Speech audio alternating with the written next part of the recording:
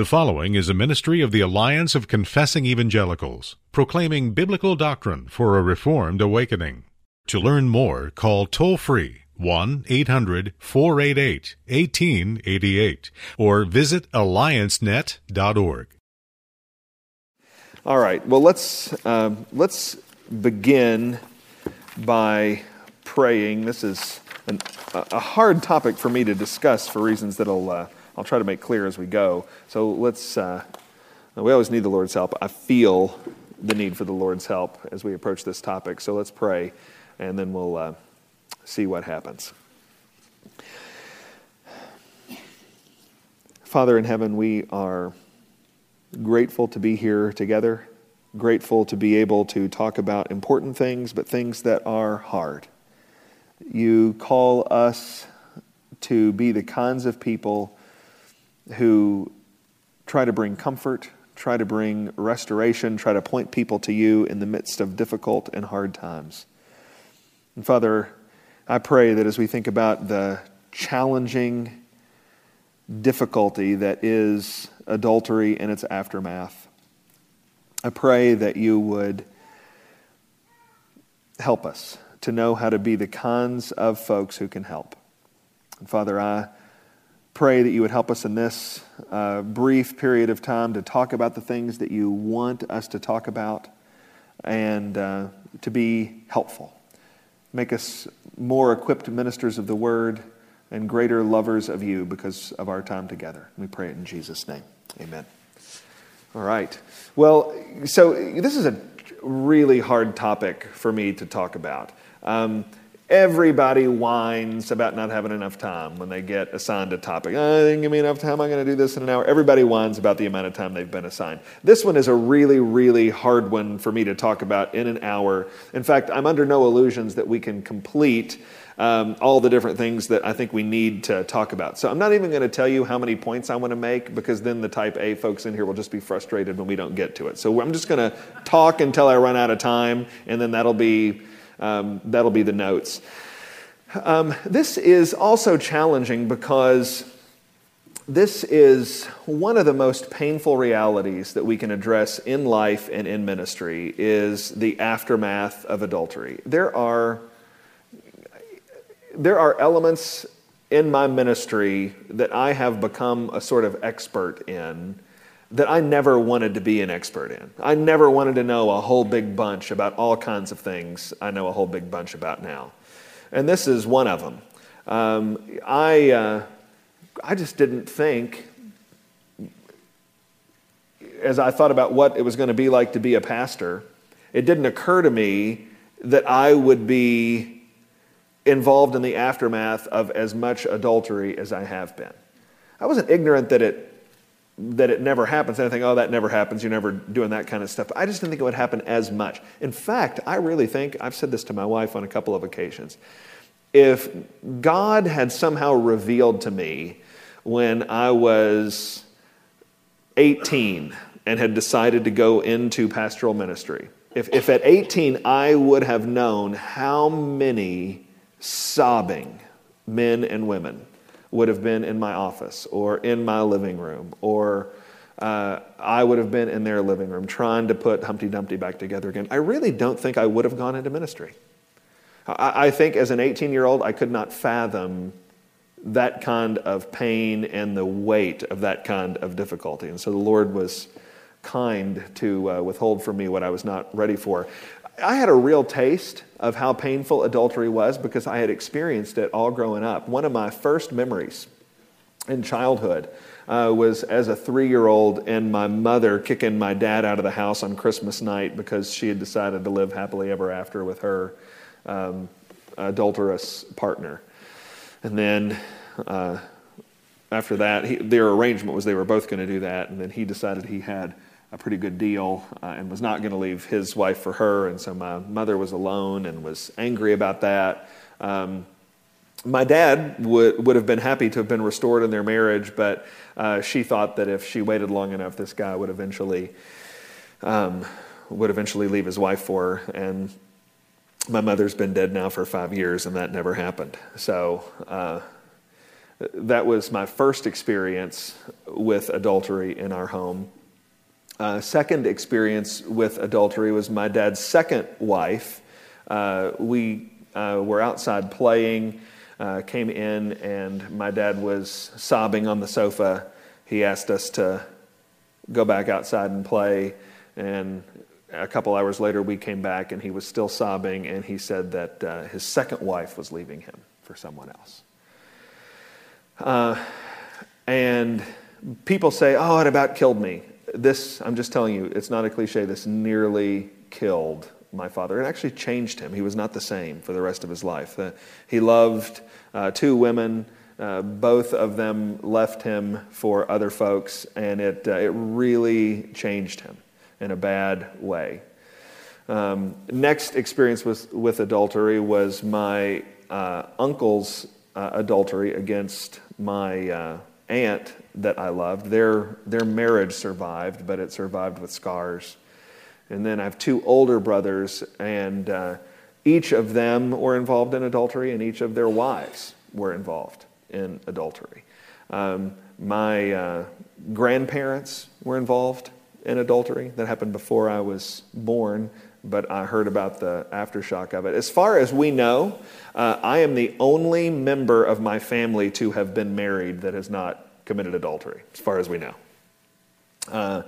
So this was just the environment of my home growing up. And so by the time I got to 18, I knew that this adultery thing was a mess. And that's why I say I don't know that I could have signed up to be doing this as much as I have. But that's the way it's worked out. Most of my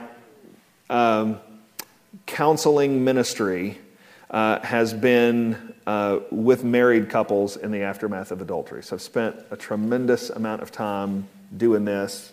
And ministry in the aftermath of adultery, it's not created equal. There's two kinds of responses. There's a response to the couple who wants to try to work it out, and there is the response to the couple who, for one reason or another, does not want to try to work it out. How you respond to each one of those two big divisions is really different. I'm going to pick to talk today about response when the couple wants to work it out, when they say, hey, we're going to give this a shot. And even then, that's hard enough. That is hard as it, just about as hard as you can imagine in ministry. And in fact, if you can think of the fog of war, you'll have some kind of sense of what this is like. Things are happening fast. There's carnage everywhere. You're having to make decisions and focus on things that are urgent. One picture that I have in my mind when I think of this is this, if you've ever seen Gone with the Wind. And partway through the movie, when Scarlett is asked to help deliver a baby, and she does not know how to deliver a baby, and she goes to get the doctor who's at the train station where the Confederate soldiers are wounded, and they're just being unloaded onto the train station. And this doctor is running around holding a rag on somebody's open chest wound. Somebody else is over here getting their leg amputated. They got people, they're throwing bodies in the church building and trying to work on them with no ether. And she said, I need you to help me come deliver this baby. And he said, I can't. You're going to have to do it. Look at me. There's no resources here. I got to do it. That's what ministry is like in the aftermath of adultery. When your phone rings and it's your friend or it's your church member and you found out that somebody's committed adultery, your week just got completely rewired. You're going to have to figure a bunch of stuff out. Sermon prep isn't going to happen the way you thought it was. You're not going to bed when you thought you were going to go to bed. You're going to have to be dealing with all kinds of things. I feel the weight of this. Just this week, we've been doing this with two couples. And it's hard enough to do it with one couple, but we had two situations break in our context where we had these, in one case, it was a man who cheated on his wife. In another case, it was a wife who cheated on her husband. In one case, with the wife who was committing adultery, she has decided she's not going to work on their marriage. With the husband who's committed adultery, he's decided he does want to work on his marriage, and his wife agrees that they want to do that. So we've been having 5-alarm fires in our house this past week. And I feel the weight of all that needs to happen. And so what I'm going to do here is, for as long as we can, until we run out of time, I'm going to go through issues that you need to have on the radar screen. We won't get to everything by a long shot, but we'll go through as many as we can. And what I want you to understand is, keep in mind this fog of war imagery. There's going to be times when you have to immediately do what's number 4 on our list, because that's the pressing matter. There's going to be other times where you have to do number 2 or number 1. And there's no order to this. I mean, we've got a large perspective that we're pursuing. We want reconciliation. We want restoration. But how we get there in the early weeks is going to be driven by the facts on the ground. And you don't necessarily have the freedom to say, you know what, we're going to answer that question in a couple weeks. Right now, I want to talk about this. Sometimes you just have to deal in that fog of war. There's a chest wound in front of you, and you just got to fix that. You're going to go over and deal with the guy with the head wound in a minute. You're going to go deal with the amputee after that. You're just going to have to make decisions and trust the Lord. Here is the first thing that, again, this is not necessarily a chronological ordering. It's just, or not an order of importance, but we're just taking some things here. The first thing is you want to help couples look to Christ. And there are a couple of ways that this is important. What I'm going to do is I'm going to talk about the innocent person in adultery as though it is the wife, and the guilty person as though it is the husband. I know that there are wives who commit adultery. I just told you about my mother. I just told you about my grandmother. I just told you about my stepmother. I know wives commit adultery. And I just told you about that couple from this week. But I am not the smartest person in the whole world, and I'm going to get confused if I have to balance the genders. So I'm just going to say, for our talk, I'm going to refer to the innocent person as her or the wife, and I'm going to refer to the adulterer as him or the husband, even though that's not always the way it works out. You want to help couples look to Christ, and the way you're going to help couples look to Christ is going to be asymmetrical based on whether we're talking about the guilty husband or the innocent wife. You want to help wives look to Jesus in their neediness and in their brokenness. If not the most, one of the most acute times of pain I've ever known in the life of an individual is the painful time when a wife finds out that her husband has been unfaithful. We, even just this week, this poor woman is just pacing around our living room. The night before, she'd cried and hyperventilated. Came this close to passing out. And she was cried out the next night, and all she could do was just pace around and rub her face. Couldn't talk. She's in pain. We had one young woman who had just been married a few years. She was 9 months pregnant with their first kid, and he confessed to her in our living room that he had a one-night stand on a business trip the weekend before. And my wife and I thought her reaction was so physical and so intense, we both thought she was going to deliver that baby in our living room. I mean, I thought the baby was coming. These women are in horrible pain. They are in a relationship that they believed was one of trust, and now that is gone. The trust is over.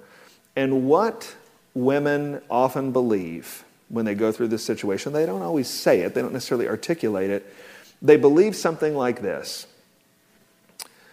we're going to stay married, but happiness is over. We got married. I loved him, he loved me. I trusted him, he trusted me. And now he has betrayed me, and we're not going to have happiness again. It's not going to be the same. Happiness is over, and it's what it is. It's like the Cinderella picture hanging on the wall gets a hammer through it. And they see happily ever after go away. And what we have to do is help them understand that that is not true. But we have to be careful how we tell them it's not true. We can't tell them it's not true in the way Joel Osteen thinks it's not true. We don't make a promise of your best life now. And the reality is things aren't ever going to be the same. That part is true. Things aren't the same after this. And they won't ever be the same after this. But that doesn't mean you can't have meaningful happiness and meaningful joy. It doesn't mean you can't be happier than you were before. But if we're going to understand that, if we're going to help women understand that, then we don't need Joel Osteen, we need the Apostle Paul. If you look at 2 Corinthians chapter 12, this might be a text that you would turn to. There are others. This is just one example. 2 Corinthians chapter 12, starting in verse 1, Paul says, I must go on boasting, though there's nothing to be gained by it. I will go on to visions and revelations of the Lord. I know a man in Christ who 14 years ago was caught up to the third heaven. Whether in the body or out of the body, I don't know. God knows. And I know that this man was caught up into paradise. Whether in the body or out of the body, I don't know. God knows. And he heard things that cannot be told, which man may not utter. Wouldn't you love to know what that was? I'm so curious every time I read that. Why can't you just say one thing? Oh well. Man may not utter them. Okay. On behalf of this man I will boast, but on my own behalf I will not boast, except of my weaknesses. Although if I should wish to boast, I would not be a fool, for I'd be speaking the truth. But I refrain from it so that no one may think more of me than he sees in me or hears from me. So to keep me from becoming conceited because of the surpassing greatness of the revelations, a thorn was given me in the flesh, a messenger of Satan to harass me, to keep me from becoming conceited. 3 times I pleaded with the Lord about this, that it should leave me. But he said to me, my grace is sufficient for you, for my power is made perfect in weakness. Therefore I will boast all the more gladly of my weaknesses, so that the power of Christ may rest on me. For the sake of Christ, then, I am content with weaknesses, insults, hardships, persecutions, and calamities. For when I'm weak, then I'm strong. That's the most offensive passage in Scripture if you don't trust the Lord. If you don't trust the good power of God, there is nothing more offensive that you could say to a woman struggling in the aftermath of adultery, because when she reads weaknesses, insults, hardships, persecutions, and calamities, she is not thinking about those things generally. She is thinking about those very, very specifically. She's thinking about the calamity of her wrecked marriage. And the Apostle Paul does this shocking thing. He says, there's this bad thing that happened to me, a messenger of Satan. And it came to me. He doesn't ever identify the bad thing as good. There's no moral inversion. There is this bad thing happened to me. And 3 times he pleaded with the Lord to take it away. God, take it away. God, take it away. God, take it away. And God said no.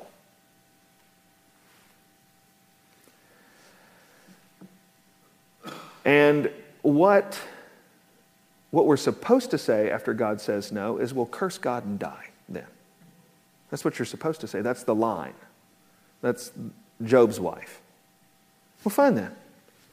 If you won't take the bad thing away, then forget about you, because you're not good.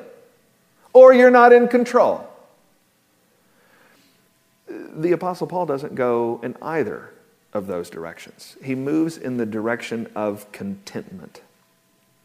I'm content with weaknesses, insults, hardships, and persecutions and calamities. Not because the bad things are good, but because the God who superintends them is. God is able, it is possible.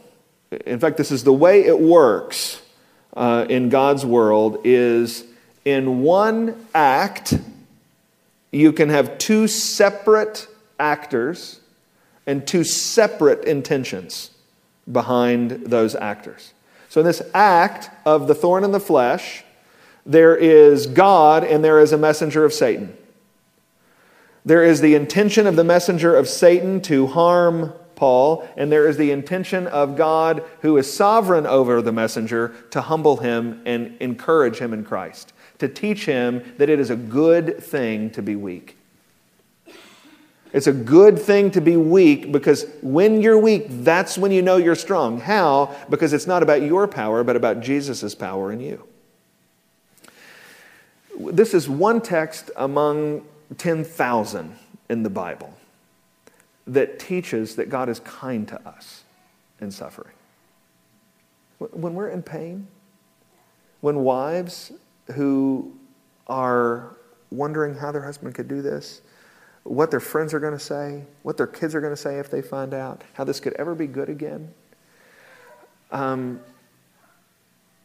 they don't have to wait for some future time to know the blessing of God.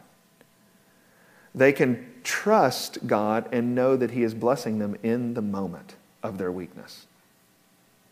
And this is encouraging and hopeful for women like this, because I think probably, I don't know, I'm not trying to get in a debate with anybody about this, but I think probably, as I read the Bible, the greatest demonstration of the power of God is His ability to bring good things out of evil things. I don't know what's bigger. How could you take something so opposite, evil, moral evil, and bring good out of it? This is what God in His character and in His power is able to do.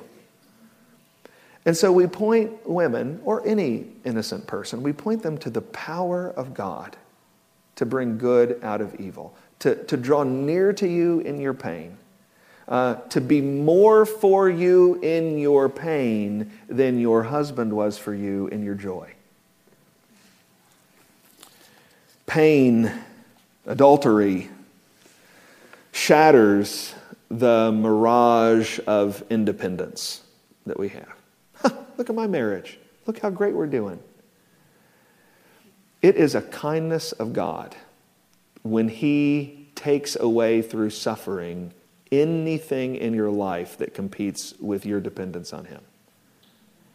That's true in adultery, and it's true in every other area. We want to help couples look to Christ. We want to help innocent wives look to Christ in that way. We want to help husbands look to Christ in their neediness and in their sin. And they certainly, if they're broken in their sin, they need to know that comfort that we just talked about. But they need something else that their wives might not need, and that is they need to depend on the Lord and look to Him in their sin. 1 John chapter 1, verses 8 and 9 says, "If we say we have no sin, we deceive ourselves, and the truth is not in us. If we confess our sins, He's faithful and just to forgive us our sins and to cleanse us from all unrighteousness." So many men I know. In fact, in the kindness of God, I have not committed adultery. And if I can make it to the end of my life and not commit adultery, then I have said to Lauren, I think one of the main reasons for that will be that I've seen so many people that have. And I've seen that it's all a lie. I'm telling you what, right now, today, adultery feels very, very far from me. Because I've been sitting with these couples. I've been sitting with these people, and everybody is crying. We've got people vomiting because they are so sick over what has happened. And I'm going, okay, I am cured of any temptation to adultery for this week. I've been inoculated. I don't let any man who thinks he stands take heed lest he falls. I don't want to be cocky. But I'm just telling you right now, it feels very far from me. I don't want my wife puking in our backyard because I betrayed her trust. And so many of these men are going, I just wish I could go back and undo it. Why did I do it? Why did I do it? I wish I could go back and undo it. And here's the thing. Do you know what? Wishing that you could go back and undoing it is not the method God has given you to deal with your sin. It's a waste of your time to think that. I get it. I understand it. I'm not yelling at anybody. I'm just saying it's a waste of your time to do it. What is an effective use of your time is to appear before the throne of grace and say, God, I broke your law. I lied to my wife. I sinned against her. Would you please forgive me? And when you say those words and when you believe they are true, you're forgiven. God doesn't give us redos in life. He doesn't give us a rewind button where we back up to the time when it didn't happen and we choose differently. He doesn't give us the mechanism of just expunging it from our memory. He doesn't give us the mechanism where it's just taken out of reality and everything else is true except that. He gives us the mechanism of confession and forgiveness. And so the effective way to help men respond to this is to name their sin to the Lord, to ask Him to forgive them, and to believe that because Jesus lived, died, and rose, they are forgiven. When men commit adultery, and women too, when you commit adultery, you feel guilty and dirty. And God gives you a mechanism to be forgiven and clean. And it's this right here. If we confess our sins, He's faithful and just to forgive us and cleanse us, our sin. If you feel guilty and dirty, you want to be forgiven and clean, it takes confession. And this is also something where we have to double back and talk to the wife about this. Because after a husband does this, he is forgiven and clean. I've got to let that sink in a minute, because this is controversial. Somebody's upset with me I said this. If a husband who has committed adultery from the heart confesses his sin to the Lord and asks for forgiveness and believes it, he is forgiven and clean. He is as clean in the eyes of the Lord as he was before he committed adultery. And he is as clean in the eyes of the Lord as his wife is. And if you don't like that, then you have a problem with the atonement of Jesus Christ. Not with me. Though your sins are as scarlet, I will make them as white as snow. This is Jesus, folks. It's true for filthy little husbands and their adultery. It's true for your gossip. It's true for your lack of forgiveness. It's the way it works. This is the way sin works. We are not allowed. A wife is not allowed to disagree with the judgment of Jesus about her husband. If Jesus thinks your husband is forgiven and clean, then guess what? He is forgiven and clean. And you got to get on board. Now, that's not the way I'm saying that the first afternoon. Okay? Because when your husband commits adultery, you're supposed to be angry and sad. God is angry and sad about sin. But I got to have your agreement that you're going to move towards agreeing with God's judgment about this. So I'm just saying that's the goal. That's not the ministry intervention at that point. So pregnant wife finds out 5 minutes ago she's hyperventilating on my living room floor. True story that I just mentioned. And I can't say to her, well, he just said, God, I'm sorry, please forgive me. Why are you here? Let's get up and be a big girl about this. That's not that. This is a statement of goal, not immediate intervention. Does that make sense? We understand when a wife is overwhelmed with sorrow. And here's one big difference. One big difference is the Lord is omniscient. He knows the end from the beginning. A wife is not omniscient. She needs time for her emotions to catch up with the information that she just learned. The Lord doesn't have that problem because he's not limited by a lack of knowledge. But that's where we're going. Ultimately, we have to be the people who know when you're forgiven, you're really forgiven. Doesn't mean there's no more work to do. Doesn't mean he doesn't have trust that he needs to earn. Doesn't mean he doesn't need to make other relationships right. But it does mean in the heavens, he is forgiven and clean. All right. You need to help couples, number 2, freely confess sin. Help couples freely confess sin. If you want to think of a passage like Proverbs 28, verse 13, whoever conceals his transgressions will not prosper, but he who confesses them and forsakes them will obtain mercy. Husbands who are guilty of adultery need to name their sin. We talked about that a moment ago in his interaction with the Lord, but now we need to move out from the relationship with the Lord to your relationships with other people. And the way I talk about this is we need to think of the sin like a circle. And I have guys right now, in fact, this guy that just blew it this past week, he's working on this right now today, of a list of everybody that's in the circle of that sin. Who all was touched by your sin? It's your wife's in there for sure. You sinned against her. You broke your vows. But who else? And really, honestly, what this is, there's no like master list. It's going to be on a case-by-case basis. His in-laws are in that list because they know. And they're ticked.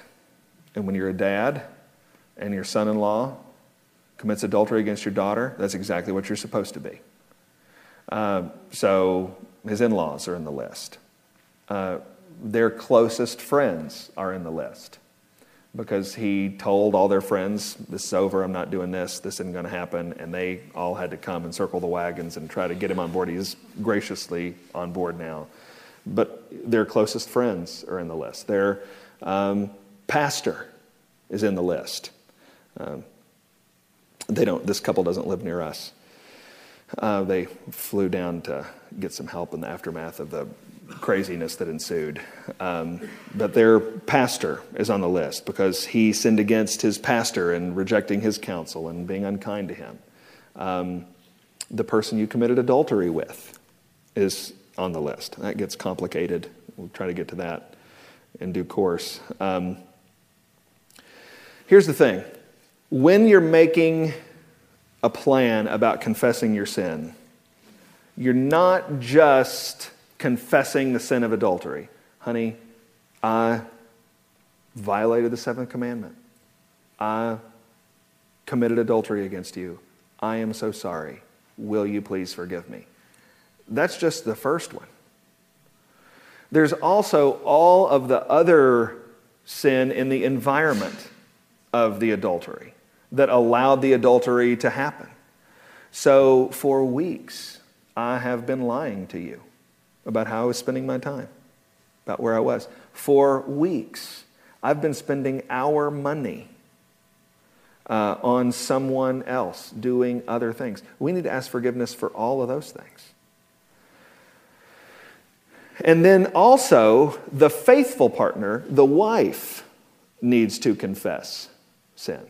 Now, bear with me here. This is another controversial one, and I don't want anybody getting upset with me needlessly. All right, so just, you might be upset with me, but stick with me for a few minutes and decide. Don't decide you're upset right now. Most of the time, not all the time, but most of the time, in my experience, there is sin for the innocent person to confess. And this is Matthew 7, 1-5. Just because you have a log in your eye doesn't mean your brother doesn't have a splinter in his. Jesus says, first take the log out of your eye, then you'll see clearly to take the speck out of somebody else's eye. So just because we've got a husband who's really fouled it up and his sin is in the headlines doesn't mean there's not sin in the small print of the wife's life. And let me give you some examples of some common areas where after the husband Again, wives do this too, but just so I can stay sane through the presentation here. After the husband has taken the log out of his eye, then we need to see if there's any splinters in the wife's eye. And here are some common things in the environment of adultery that a wife might need to confess.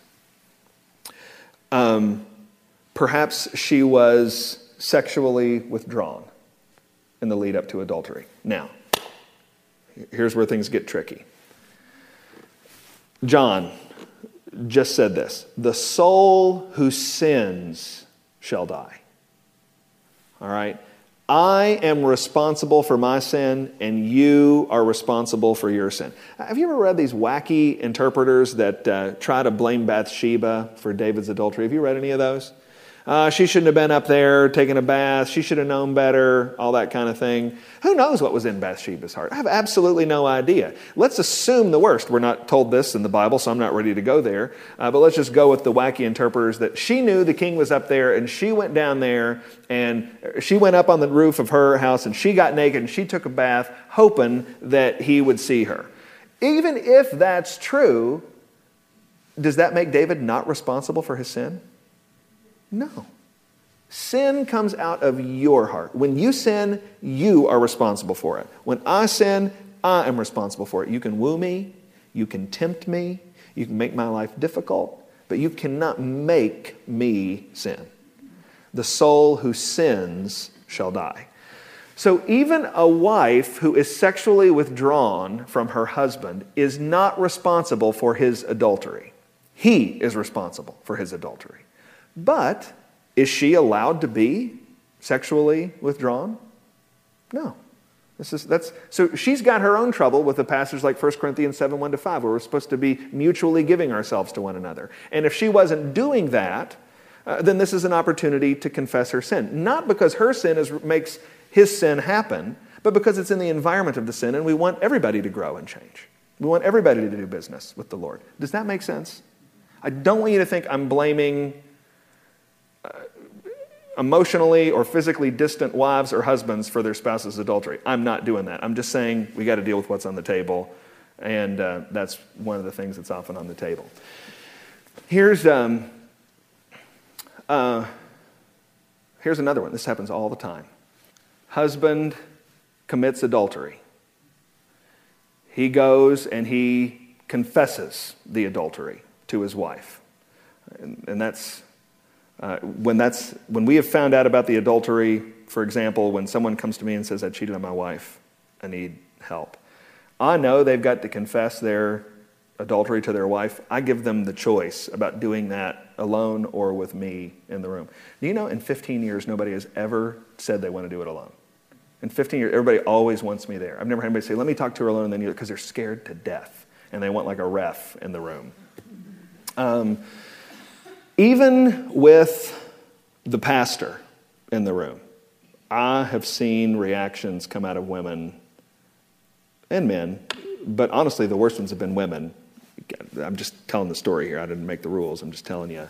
The strongest reactions have been from women when I've been in the room, reactions that would make the paint peel off the wall. I mean, we're talking kicking people in strategic areas of their body repeatedly. We're talking words that 4, 5, 6 letters, all kinds of letters. Words that we shouldn't say, filthy talk. I mean, all kinds of horrible things that get said. And I was reading, somebody posted on social media this morning the stages of grief. And it's anger, it's denial, they had more on this particular schema than I'd ever seen before. I think there was like 15 stages. And they were saying, hey, this is for people who've lost a loved one. It's for people who've gone through adultery. It's for people who've lost their job. I mean, anytime you lose something precious, it doesn't have to be a life. You go through these stages of grief. And I just looked at the stages of grief that you're supposed to go through, and not one place on the stages of grief was faith, hope, and love. At no place in the stage of grief was what the Apostle Paul says in 2 Corinthians 12. I'm content. At not one point on the stages of grief was Job's statement, the Lord gives and the Lord takes away. Blessed be the name of the Lord. You don't have to sin in your response to your husband's adultery. Just because you've been sinned against does not give you a blank check to sin. You can respond, and we need to help wives respond and husbands respond with faith, hope, and love to the adultery of their spouse. And one of the most amazing women I've ever met in my life, that's what she did. She reached over and she grabbed her husband's hand and she said, I love you. We're going to figure this out. I'm very sad. But she's like, this story does not get to be the story that defines our life. Jesus Christ is for us, and we're going to figure it out. Good night. Where does that come from? It comes from the Spirit of God. And that is possible. And it's not to say that it would have been wrong if she would have had a display of anger. There is such a thing as righteous anger. It's not to say that it would have been wrong if she would have started sobbing in that moment. And she had her tears. But it is to say that you don't have to have sinful anger. You don't have to have sinful despair. You can respond in faith, hope, and love. And we need to help wives confess the sin in their life when they don't respond that way. That is not the first thing we do. It's probably not the second or the third thing that we do. But it needs to be on the list, and we need to get to it. You know, this, not everything that, I'm just going to say this right now because I just saw some people looking at me funny and I don't know what that means. Maybe I got to go to the bathroom. But there is such a thing in the Bible as a word well timed. Okay, and here's what that means. It means that not every important thing that needs to be said right now. Apples of gold and a setting of silver are a word well timed. We don't just lob golden apples at people. We need the setting of silver, which is the timing of the right word. Jesus says in John chapter 16, I have many things to say to you, but you can't bear them now.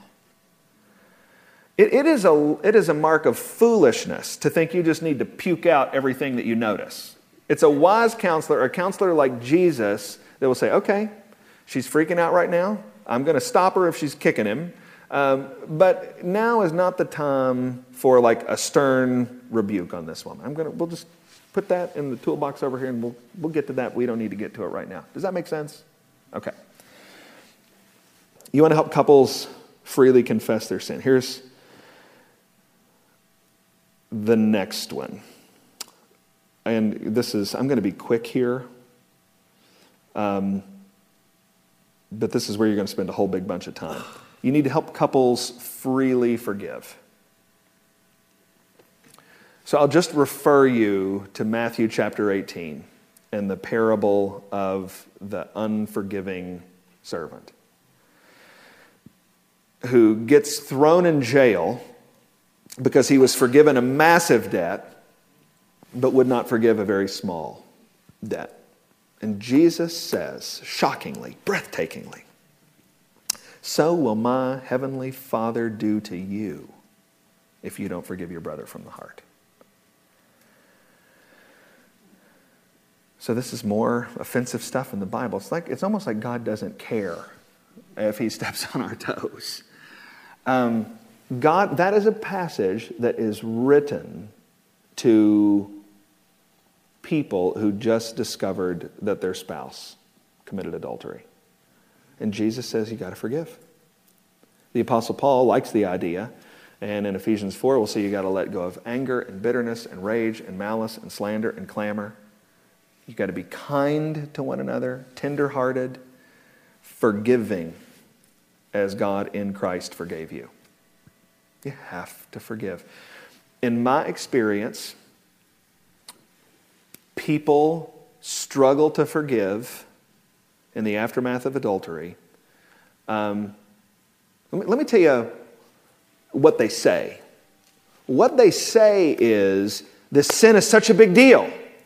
This is such a high level of betrayal, and our kids know, and our friends know, and people are looking at me in the store, and they make a big deal out of the sin. And the sin is a big deal. Remember, the Apostle Paul argued for trusting in the Lord in the midst of suffering, never by negotiating away the evilness of evil. So you can't say it's going to be a real emphasis on the wickedness of sin that's going to lead you to a lack of forgiveness. Because nobody appreciates the wickedness of sin more than God does, and He forgives. So that can't be it. It's not like when you don't forgive, you're just somebody who really, really gets the way sin works. Because God knows more about it than you do, and He's ready to forgive. So when people don't forgive, in my experience, it is the 2 Corinthians 12 problem and the Matthew 18 problem. Here's the 2 Corinthians 12 problem. I don't believe that God could bring good out of this. I'm embittered because I feel stuck in an irredeemable situation. And this is why we need to come back to that first point again and again and again. Do you know that God is good? Do you know that God is in control? Do you know that God does not know how to fail to take care of you, even in the midst of pain? If we know how to use pain to help ourselves, then God knows. What's that mean? 5 years ago, I think it was 5 years ago, I had tonsillectomy. I'd had strep throat for 3 months, 104, 105 degree temperatures. I was passing out, couldn't swallow. They kept giving me these nuclear grade injections in the rear end, which hurt like the dickens, and that didn't help. I'd get better for like a couple days. My fever would drop, and then it'd come back with a vengeance. And finally, you can't just keep going with strep throat. It'll lead to kidney failure, heart failure. And so they said, we've got to do something. You can't just have strep throat for 3 months. Like, we've got to do something. You're in trouble. And so they sent me to an ear, nose, and throat specialist, and they said, we're going to have to take your tonsils out. They said, this is going to be a very painful procedure. This is likely to be the most pain you're going to be in your entire life. He said, I'm going to go in, and he said, adult tonsillectomy is way worse than childhood tonsillectomy because adults, your tonsils keep growing deeper into your head. And so he said, I'm going to go and I'm going to use essentially a soldering iron and burn 2 1-inch holes in your body's most sensitive tissue. And he said, for you, it's going to be worse because I'd had strep throat 25 times in my life. And he said, for every time you've had strep throat, there's going to be scar tissue. So I'm going to have to burn through all of that and hollow out so I'm like imagining like a really hot bulldozer in my mouth. That's what, like the picture that's in my head. And he said, you are going to feel for 2 weeks like you've got a hot poker in your throat. And he said, I'm going to give you the most powerful narcotics it is possible for me to give you. But he said, I still have grown men calling me in tears, begging me for help. This is a guy who gets paid if I do the surgery, And so I must have looked at him with some kind of despair because he said, I'm not trying to scare you, but he said, it's going to hurt. And he said, I don't want you to wake up and believe that I misled you. And so I said, okay. And then I did the surgery. And I woke up and he was no liar. Oh my goodness, that man was a truth teller.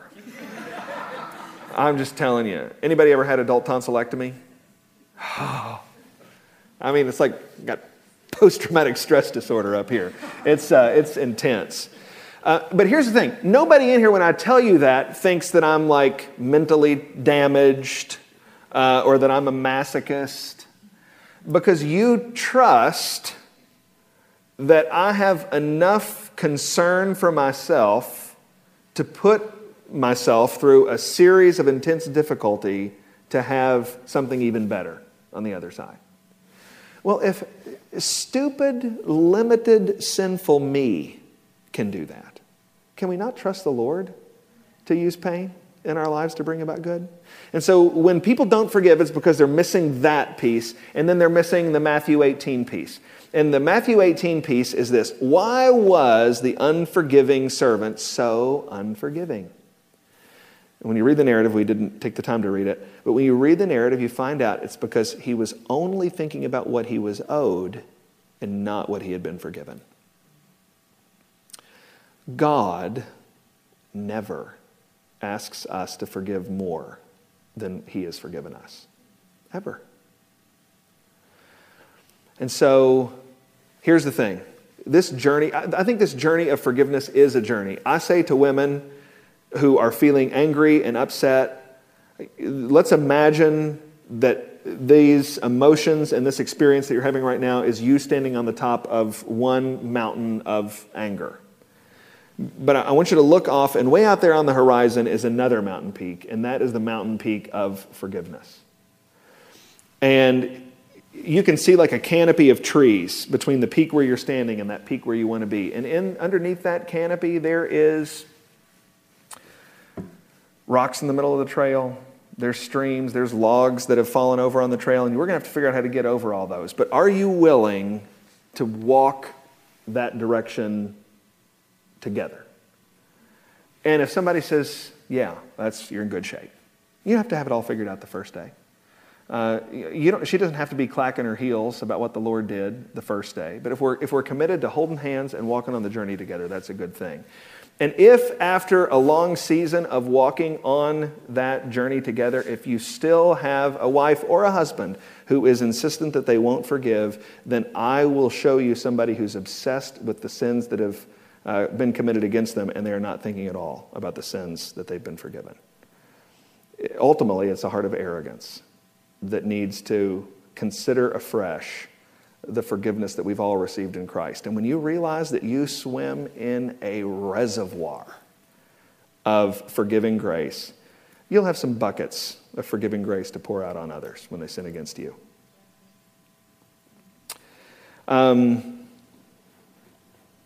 Next, I'm going to skip some things here. Help couples get involved in meaningful relationships. People need to be in church. They need to be in church.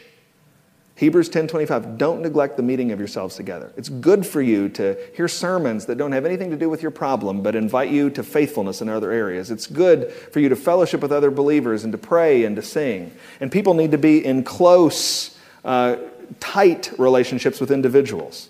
Hebrews 3:12 says to exhort one another every day as long as it is called today, so that you might not be hardened by the deceitfulness of sin. If I'm not walking with you in a relationship and being open and honest with you about my struggles, then you can't encourage me in that way. So we need corporate relationships, we need individual relationships, and that's not just the counseling. That is, I want to get husbands involved in close accountability relationships with other men. I want to get wives involved in close discipling and accountability relationships with other women so that we can talk about these things. And we've got a network of support, by the way, that's going to extend beyond the sort of recovery period that we're talking about and into just living life together. We want men who are going to help build systems into this guy's life over the long haul that direct his heart away from the faithlessness he exhibited in adultery and towards faithfulness in the long-term commitment to the Lord and to his marriage. We want to help couples grow in intimacy. And I'll land the plane here. I'm going to try to do this in a minute. Literally 1 minute. It's not a euphemism. That's what we've got. Help couples grow in intimacy. Through talking. Couples have to start talking. One of the big questions that people have is, I don't trust him anymore. What do I do now?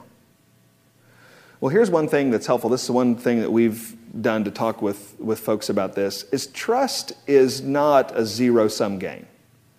You can have trust in growing measure and in shrinking measure.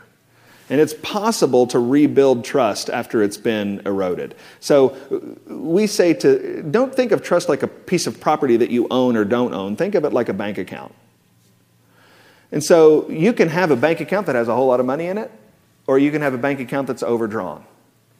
In the aftermath of adultery, husbands have overdrawn their bank account of trust. And so here's what that means. You can trust nothing that he says. If he's been lying to you for weeks, months, years, don't trust him. This is Ronald Reagan. This is the Ronald Reagan School of Biblical Counseling. Trust and verify. Okay? I can't trust you. Your words are meaningless. You've been lying to me. So when you say you broke it off with her, I appreciate you telling me that, but I'm going to need some kind of outside corroboration for that. A lot of times, the uncomfortable reality is the outside corroboration is time. If over time you demonstrate faithfulness to me, then I start to trust you again. But I don't trust you today, not any further than I can throw you, and I can't throw you very far. And so what this is a season of the wife asking a bunch of questions and the husband giving happy answers. Happy answers. So when she says, you were at the grocery store, that's supposed to take 20 minutes, it took 30 minutes. Where were you? I say to the wife, you have to ask that question. Don't sit there and go, well, he's trying to do better and I'm just going to sit on it. If you have the question, ask. He doesn't deserve your trust, so ask the question. And when she asks the question, you're not allowed to get annoyed, buddy. Why don't you believe me yet? She doesn't believe you because you trained her not to believe you. And so now you've got to train her again to believe you. And so when she says, where were you? Say, well, honey, I got lost in the dressing aisle. Because I don't know how anybody finds anything in that aisle anyway. I have stood at that aisle, looking at those. I don't know how anybody finds anything. And I had to ask the general manager for help, and it wasn't pretty. And I always say, too, don't just answer her questions happily with understanding, but then one-up her. So give her more evidence than she's asked for. So, and hey, you might think that I used my phone to do something I shouldn't have, so here's my phone. You can look at the call log. If you answer her questions in an unhappy way, you're making more withdrawals on your trust account, and you don't want to do that. So, there's so much more that we could talk about. We didn't talk about sex. We didn't talk about time together. We didn't talk about kids. We didn't talk about how you keep emotions in check biblically. There's so much we didn't talk about, but that's a start, and God willing, it's helpful. Father in heaven, pray that you'd watch over us. Pray that you would help us. I pray for the people in this room that you'd protect us from the sin of adultery. I pray that for any who are in the aftermath of adultery or who are helping those who are, that you give much grace in Jesus, grace that is greater than our sin. And we pray it in his name. Amen. This has been a ministry of the Alliance of Confessing Evangelicals. The Alliance is a coalition of pastors, scholars, and churchmen who hold to the historic creeds and confessions and who proclaim biblical doctrine in today's church. The Alliance hosts conferences, produces radio and internet broadcasts, and publishes online and in print. We continue only with your support. To give a financial gift or learn more, call toll-free 1-800-488-1888 or visit alliancenet.org.